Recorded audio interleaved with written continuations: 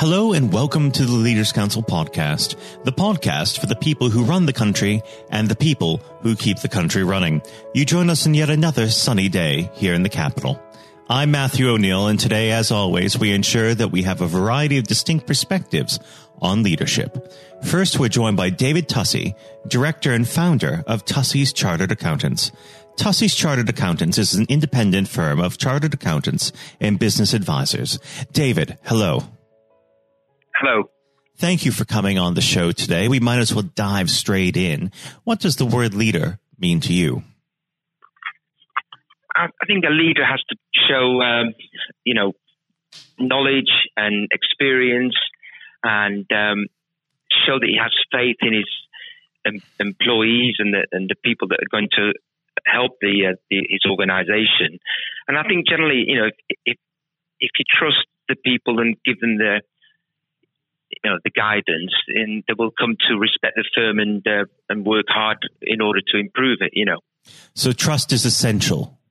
Yes, trust and having trust in the goodness of a person that trying his best to help the company. I mean, you soon know if a person is not suitable for the job, and you approach and say, look, this is not probably for you. I think generally in practice, making mistakes is probably the most important thing in learning a job. If a guy makes a mistake and then he learns from it, and then he's not going to make that mistake again. If he keeps on making the same mistakes, then also he's not suitable for the job. But in my experience, I've learned the most when I've made an error and I thought, I'm not doing that again. And, that sort of gives you a lot of experience, really, Well, let's go back to the beginning of your career when you were first learning. Was there a particular individual who inspired you to lead in the way that you do? That's a good question. I don't think there was, actually. I just knew how I wanted to work myself, how I wanted to be treated. There was a few experiences when I thought, I'm not going to do it. If I open my own practice, I'm not doing that. And I've learned from that, really. I mean, I suppose a couple of guys you look up to, but I can't say there was anybody in particular now. Now, you've led a quite interesting life and lived in many different countries and worked in many different countries. Do you find that there's a difference in leadership style in these different locations? No. So you think the trust and the respect is a universal leadership trait, or at least should be? Another thing is you shouldn't really lose your temper when you're at work. It's no good. I've had experiences with bosses and people I've worked for that completely lost it at work, screaming at the employees, and that's just no good at all. You've got to keep cool. You've got to understand that the mistake wasn't done on purpose, and just losing your rag doesn't do any good at all. I mean, I know that there's famous guys and bosses that lose their rags, like Alex Ferguson, for instance. Alex, and he seemed to have an effect on individuals. Somehow or other, seemed to do more for him because of the hairdryer treatment. But I've never gone for that myself. It might be effective on the pitch, but I don't think it would help someone diving into someone's books as much. Now, you have an industry that is frankly an aging industry. Less young people are joining an accountancy firm at the moment. Why is that? I didn't know there was less accountancy students joining firms. I don't know what that is. I mean, I have no idea what that is. I can't really answer that. I'm sorry. What is your advice to a young person who is in secondary school considering a career in accountancy? Okay. Now, we've taken a lot of pride in taking lots of students here and lots of kids, loads of quite a few clients' sons and daughters who've maybe had an interest in maybe being an accountant. Basically, the first thing is you've got to like figures. You don't necessarily have to be good at maths. I mean, people think you have to be good at maths, but it's not really the case. You just have to have a love of figures and see a spreadsheet, for instance, or columns of figures and not be turned off by it. That really can be the start, believe it or not, of accountancy. Because, what goes on in an accountancy firm is, we think, fantastically interesting from a point of view of people's lives, their finances, the way they run the businesses. But a love of figures is the first thing, and if that doesn't turn you off, then you could avoid university as well, which is a real big thing. You could get an apprenticeship with a firm and, do your studying at night, become an accountant qualified in 4 or 5 years without any kind of debt. Then maybe you can take a year or two off to go and do your traveling, but you become an accountant.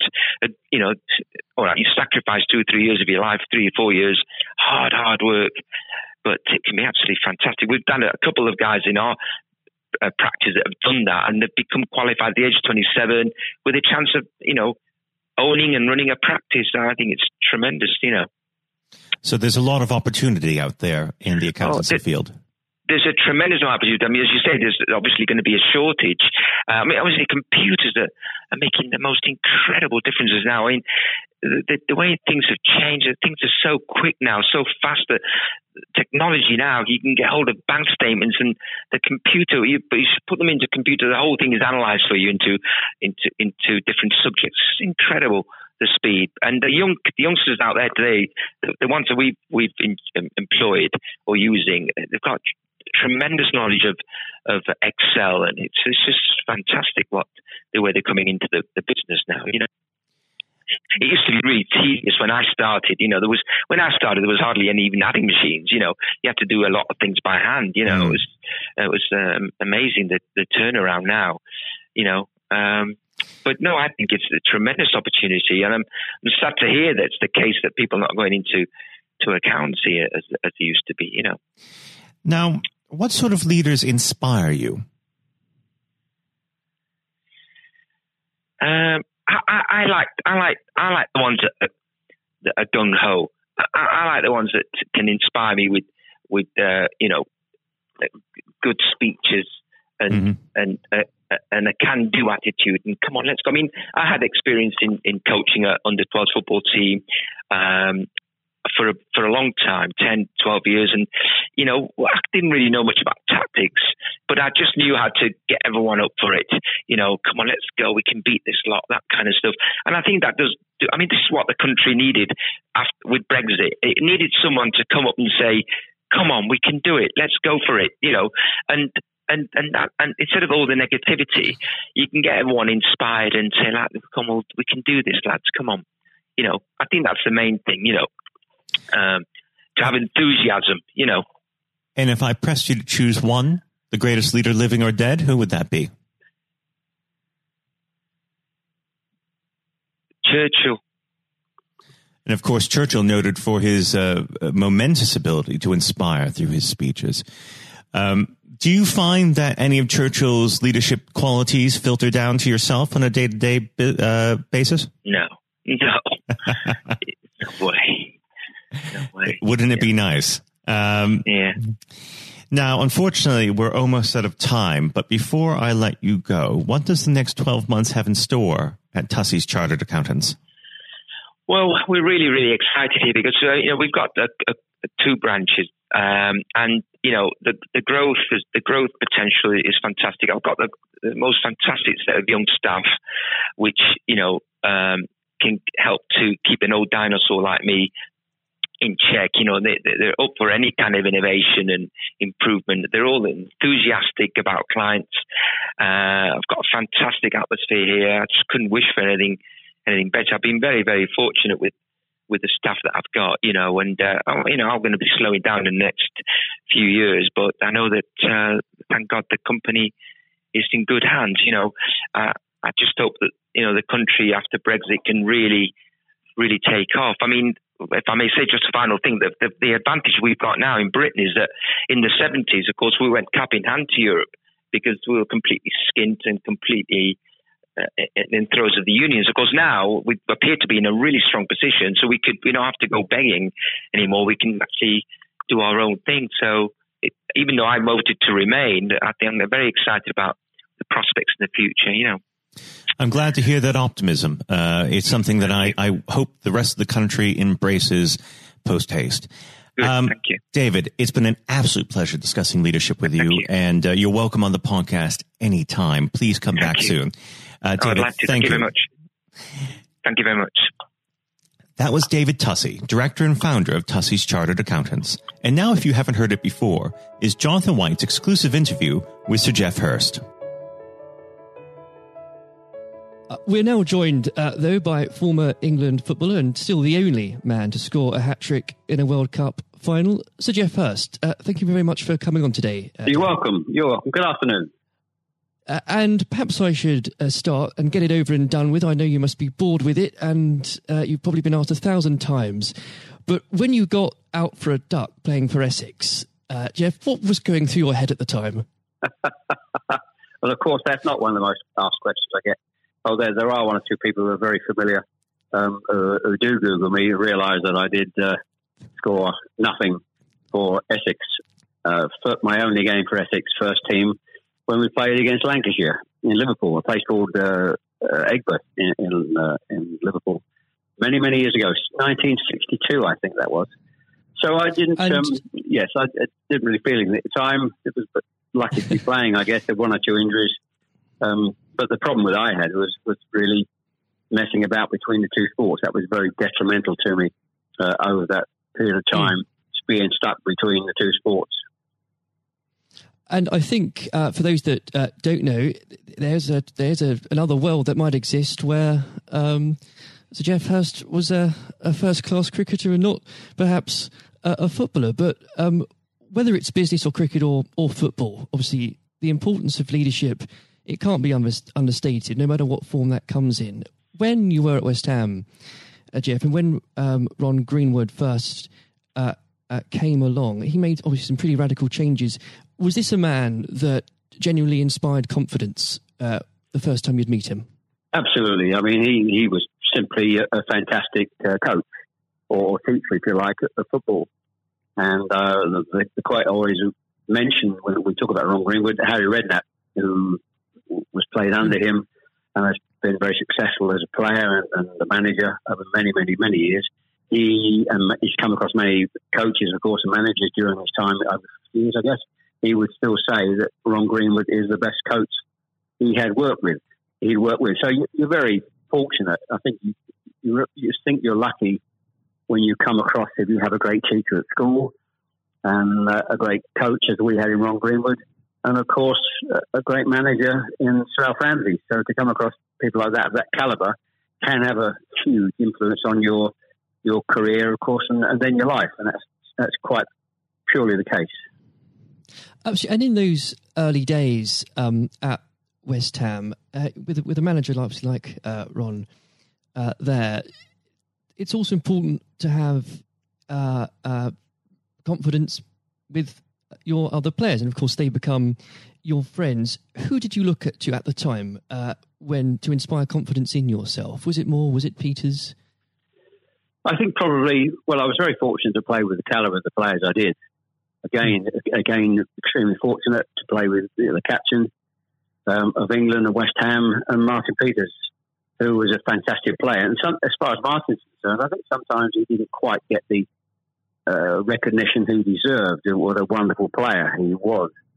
In terms of inspiring confidence, I always probably say that the biggest influence for me, I guess, would be the captain, Bobby Moore. Although he was only about 8 months older than me, he graduated through the system probably 3 or 4 years earlier. He played for England in 62, 4 years before the final when I played. And so he was more looked upon him more as a senior player, if you like, not as a guy with the same age group as me. And I looked at how he trained, how he acted, how he behaved, and how he played. And so he would say, I would also say he was a big influence on me. One thing I would say about leadership, what I do understand clearly in all walks of life, leadership is at the top, is absolutely vital for a business, a football team, in any walk of life to be successful. And it's quite evident. I was in the motor trade for a long time as well, selling car warranties to car dealerships. And you could almost tell when you walked into the business, many of the car dealerships, you could almost tell from the moment you walked in by initial reaction, people came and welcomed you, that the business was well run or conversely not well run at all. And so I understand the value and quality of leadership, and that's why I'm very fortunate to be involved in my career in those early days with two great leaders in Ron Greenwood and Alf Ramsey.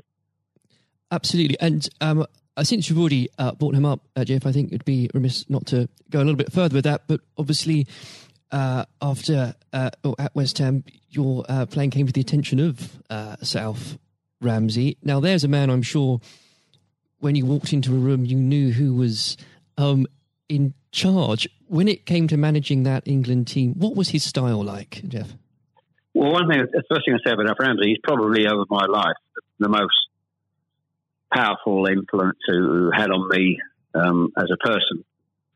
Naturally, it happens to an extent because he's got your whole career in his hand. Whether he picks you for England or he doesn't pick you, it can have a great impact on your career and, of course, your life.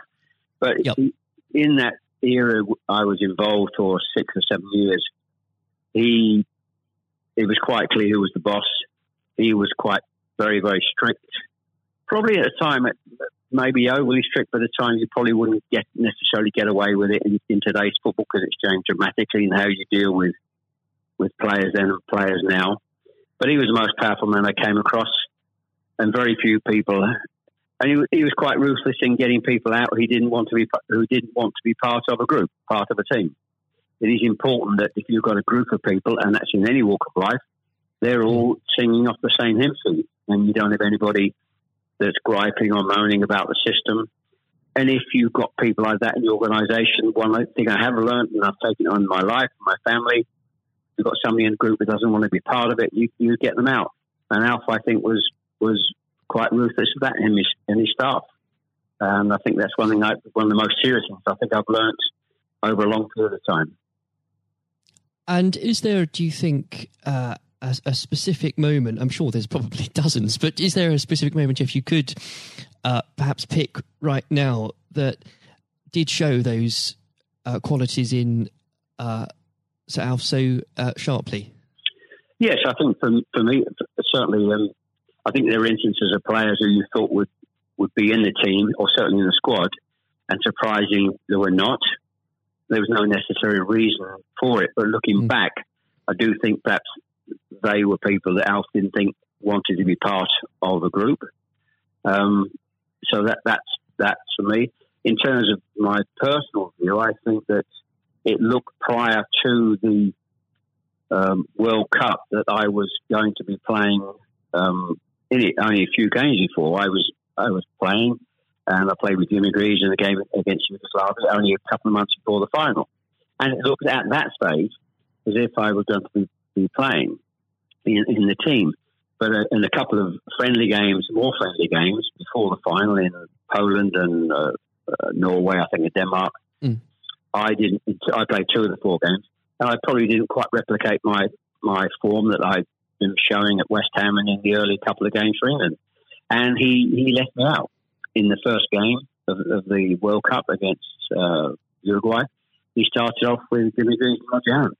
So I had an impact of thinking at that stage I looked like I was going to play, and didn't start because of just a lack of form. I didn't play quite well enough to justify my position. And somewhat fortuitously, I only got back in the team because of a nasty gash to shin on Jimmy Greaves' leg. And I think what you've said there, Jeff, actually does sum that up really well. And more than that, whilst it's important to have that someone in charge with those qualities, it's almost useless if there isn't a strong and unified team behind them. And there really must have been moments, maybe there weren't, but let us know, in that 66 competition, the prolonged pressure on all of you, the weight of a nation, did it get to you?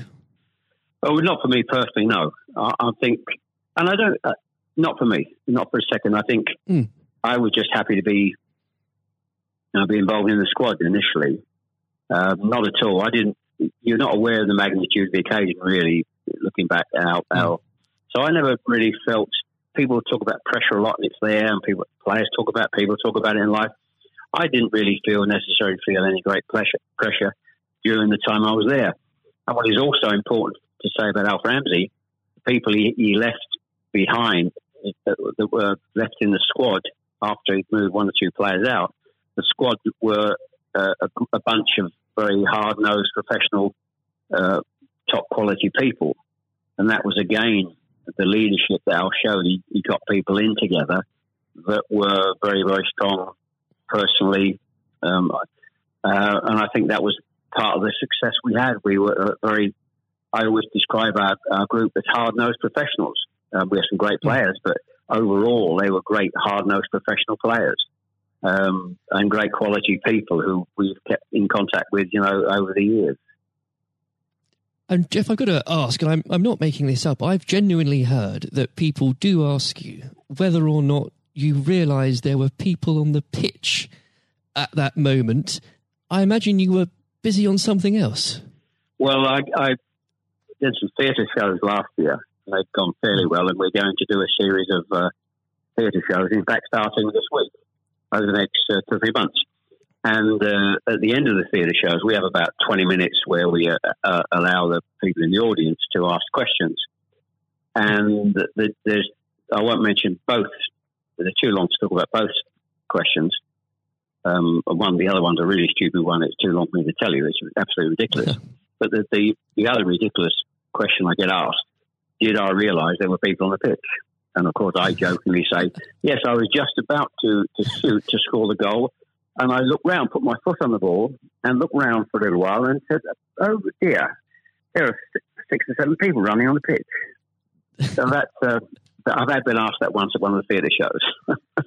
So I make a joke about that and saying, yes, I put my foot on the ball and waited to just have a glance round, Maybe it does prove there are things such as stupid questions, really. Oh, yeah, there certainly are. I've got another one which I won't bore you into.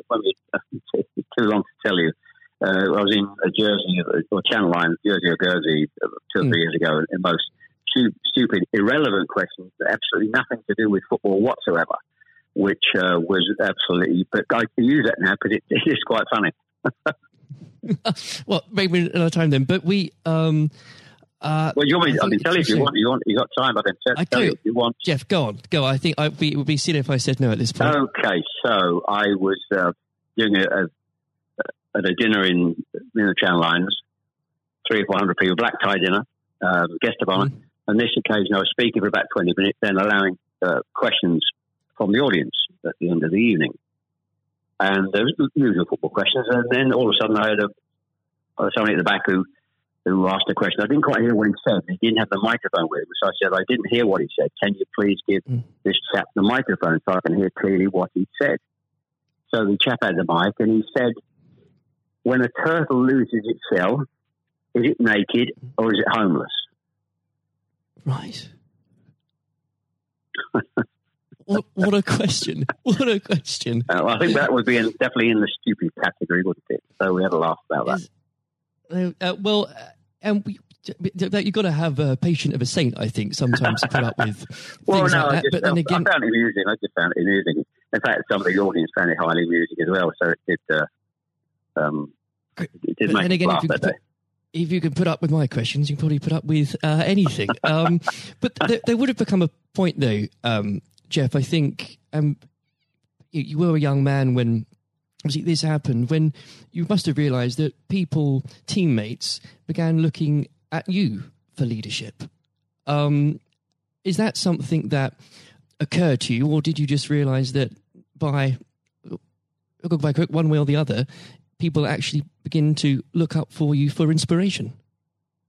Well, possibly. That's never really struck me until you've actually mentioned it now, quite frankly. It's a new question. Does anybody look up to me? I'm sure perhaps there are people who pay you compliments of fans of West Ham and Stoke, and of course England fans who I think probably it would be very immodest of me to suggest that I felt that somebody was looking to me for inspiration. You don't have to, but I will. Well, it's okay for a third party to do it. Perhaps that may have been the case over the years. People look at you and maybe it has a helpful effect. But I do think you how you behave and set examples on and off the pitches, people must realise that has an influence. How you react and behave to situations on and off the field surely probably has an impact to younger players coming into the team latterly. And with that, looking at football today, is there anybody that you think particularly on the field or the sidelines that strikes you as someone with those qualities that you could identify in a natural leader? Well, current players, you mean? Oh, players, managers, anybody that you look to today, really? Well, I think some of the outstanding. I think the best example about a leader and at the moment is Klopp at Liverpool.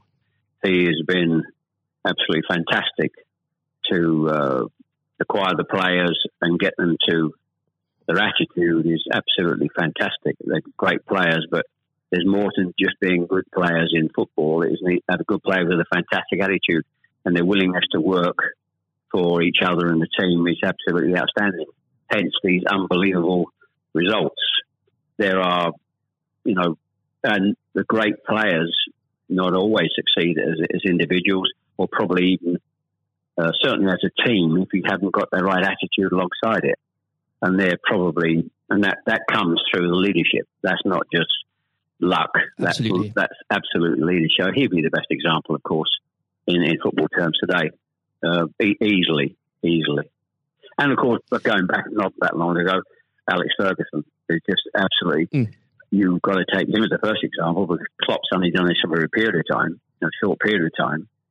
But if you look at the 26, 27 years that Alex Ferguson did with Manchester United, and subsequently since he's gone, how they are not doing so well. He's the best example of management we've probably ever seen, and I don't think anybody will see the like of that kind of leadership again. It's absolutely astonishing. And do you think, could you imagine Sir Alf or even Ron Greenwood managing teams today? Yes, I think so. I think yes, no question at all. I think Ron Greenwood. Yeah, the answer, straightforward answer is yes. Good answer. The straightforward answer is yes. I can elaborate as much as you want, but the straight answer is absolutely categorically yes. And with and I know if we could talk about this probably for the next hour or so, but I'm conscious of the time. Looking back through your playing career, perhaps especially your time for England, who was it that struck you more than anyone else on the pitch that displayed qualities of not just leadership but companionship and level-headedness that you think that have stuck with you all these years later?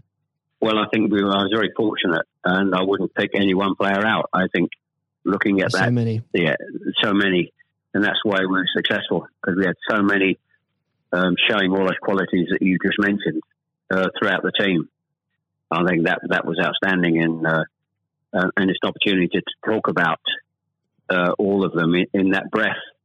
And there was nobody. And going back from an earlier question for me, all hard-nosed professionals, good teammates, good socially, and that's why we kept in touch with each other on our golf days every year up until about 5 years ago. Of course, with the sadly dwindling numbers, we still got on. Our wives got on all together all those years later. It didn't just finish after '66. That reunion, that camaraderie, that team spirit, getting on with each other lasted for a long time. And I wouldn't, when you put those questions and how you categorise those, I would pick every one of the 11 players who you put in that category that were like that. There was nobody else. They were all outstanding. And I think that was a big part. I can't stress how big a part that was. And I've said that many, many times, for the success of the team. We have some great players. We have some great players, of course, but without the attitude alongside that, going back to an earlier question, we wouldn't have been as ultimately as successful. Exactly. Without that, the whole will never be greater than the sum of its parts. But with it, yes, the word is team. The word is team. Absolutely. And I always use the word team when I talk. Sometimes together, everyone achieves more, and that's the same in any walk of life. That's fundamental.